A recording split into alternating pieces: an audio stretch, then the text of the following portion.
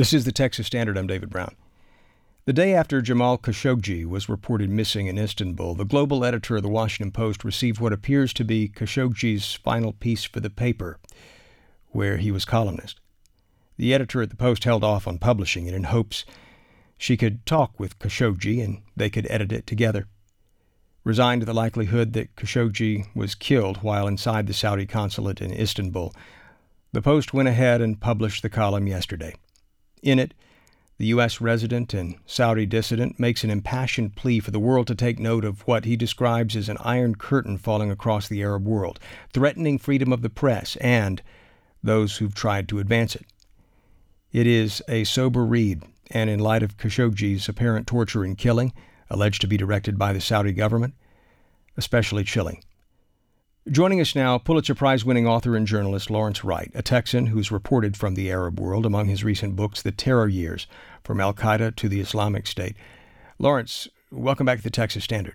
Thank you, David. Back in March, I understand you appeared on a stage in the Texas capital city at an event sponsored by our home station called Views and Brews. You and Jamal Khashoggi, did you know him before then? Oh, I've known him for 15 years. I met him in Saudi Arabia when I was researching my book on Al-Qaeda called The Looming Tower. Mm-hmm. And I was, at that time, the Saudis hadn't been willing to let me in as a reporter. And I got a job as a mentor to young reporters at this newspaper called the Saudi Gazette. And Jamal was the assistant editor at our competitor, the Arab News, which was actually a far better paper. And I got to know him then, and he was an incredibly insightful and candid, in the context, source for me. Well, at that event in Austin back in March that I mentioned earlier, Khashoggi specifically talked about his disappointments after the so-called Arab Spring of 2011. Hopefully we can hear just a bit of what he had to say about that. Let's roll the tape. I think the true freedom is the freedom to choose a leader. That is the true freedom, the freedom to choose my destiny. And that's what we are lacking. And unfortunately, many in the Arab world, in republics and in kingdoms, they think the people of the Arab world are not ready yet for that prerogative, for that luxury of choosing their own leader. And that's why we have those civil wars. He has been taking aim at the Saudi regime and other monarchies and dictatorships for some time, has he not? Yes, but his position had gradually hardened over time. He was he was making a statement at that Views and Brews meeting that was rather, if you take it seriously, to choose your own leader, that means democracy, and that means that the royal family takes a back seat. And he had advocated for democracy, but I don't think quite as strongly as he was beginning to towards the end of his life.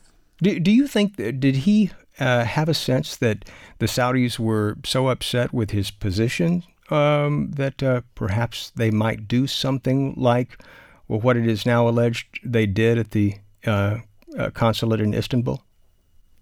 Well, he went into exile because he was afraid. He had to leave his family. He left his job. He left his friends, and this is actually his second period of exile. But he knew that he was in danger, and then shortly after he left, the crown prince rounded up hundreds of princes and intellectuals and clerics, imprisoned them in the Ritz-Carlton. Some are still actually, imprisoned without any trial or anything. And, there were reports of people being tortured. There was a report of one general being tortured to death. So yes, had Jamal been in the kingdom at that time, he was quite certain that he would be one of the ones that had been rounded up. So he knew that he was under suspicion and it would be too dangerous for him to ever return to Saudi Arabia while Mohammed bin Salman was in control. Now, we should note that the Saudis officially, at least, deny that they were behind Khashoggi's death. They've said that it was a botched interrogation, something which mounting circumstantial evidence certainly seems to belie.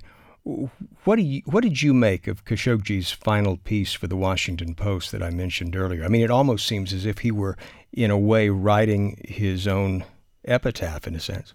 Yeah, I know. It was eerie, wasn't it? I mean, what he was calling for is, free press in the Arab world. And I worked in the Arab press, so I know exactly what the boundaries are. I was told quite explicitly when I was trying to mentor these young reporters, you can't talk about the royal family. You can't talk about religion. You can't criticize any of the imams. These are the boundaries. And, in a way, what was most frightening to the censors of the press was facts, not opinions. It was a little like the blogosphere that we've come to to know well. People can say almost anything in the Arab press, but reporting itself was seen as a danger. And bear in mind, all of the newspapers, all of the media outlets are owned by princes. The newspaper I work for was owned by the Minister of the Interior. Can you imagine? And so, that's when we talk about, control of the press, it's absolute control.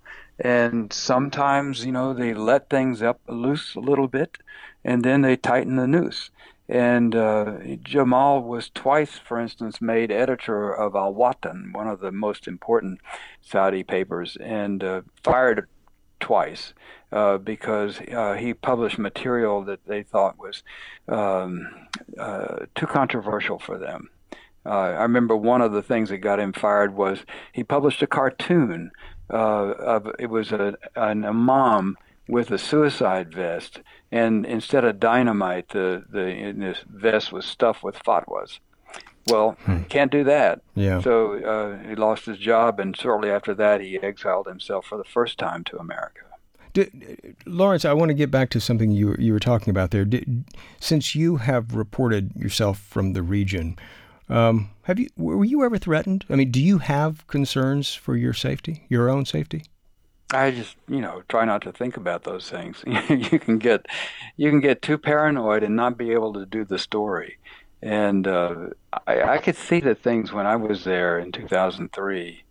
I could see that things were heating up, and indeed, right after I left, the Al Qaeda attacks on housing compounds began. But and I did. I changed the car occasionally. I varied my routine, but essentially, you can't let those things preoccupy you. You trust your instincts, but you also just have to be there and do your job.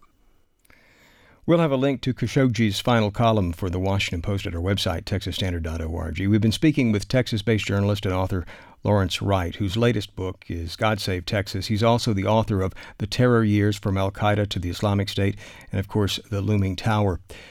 Lawrence, good to talk with you again. Thank you so much for taking time to talk with us on The Standard. My pleasure.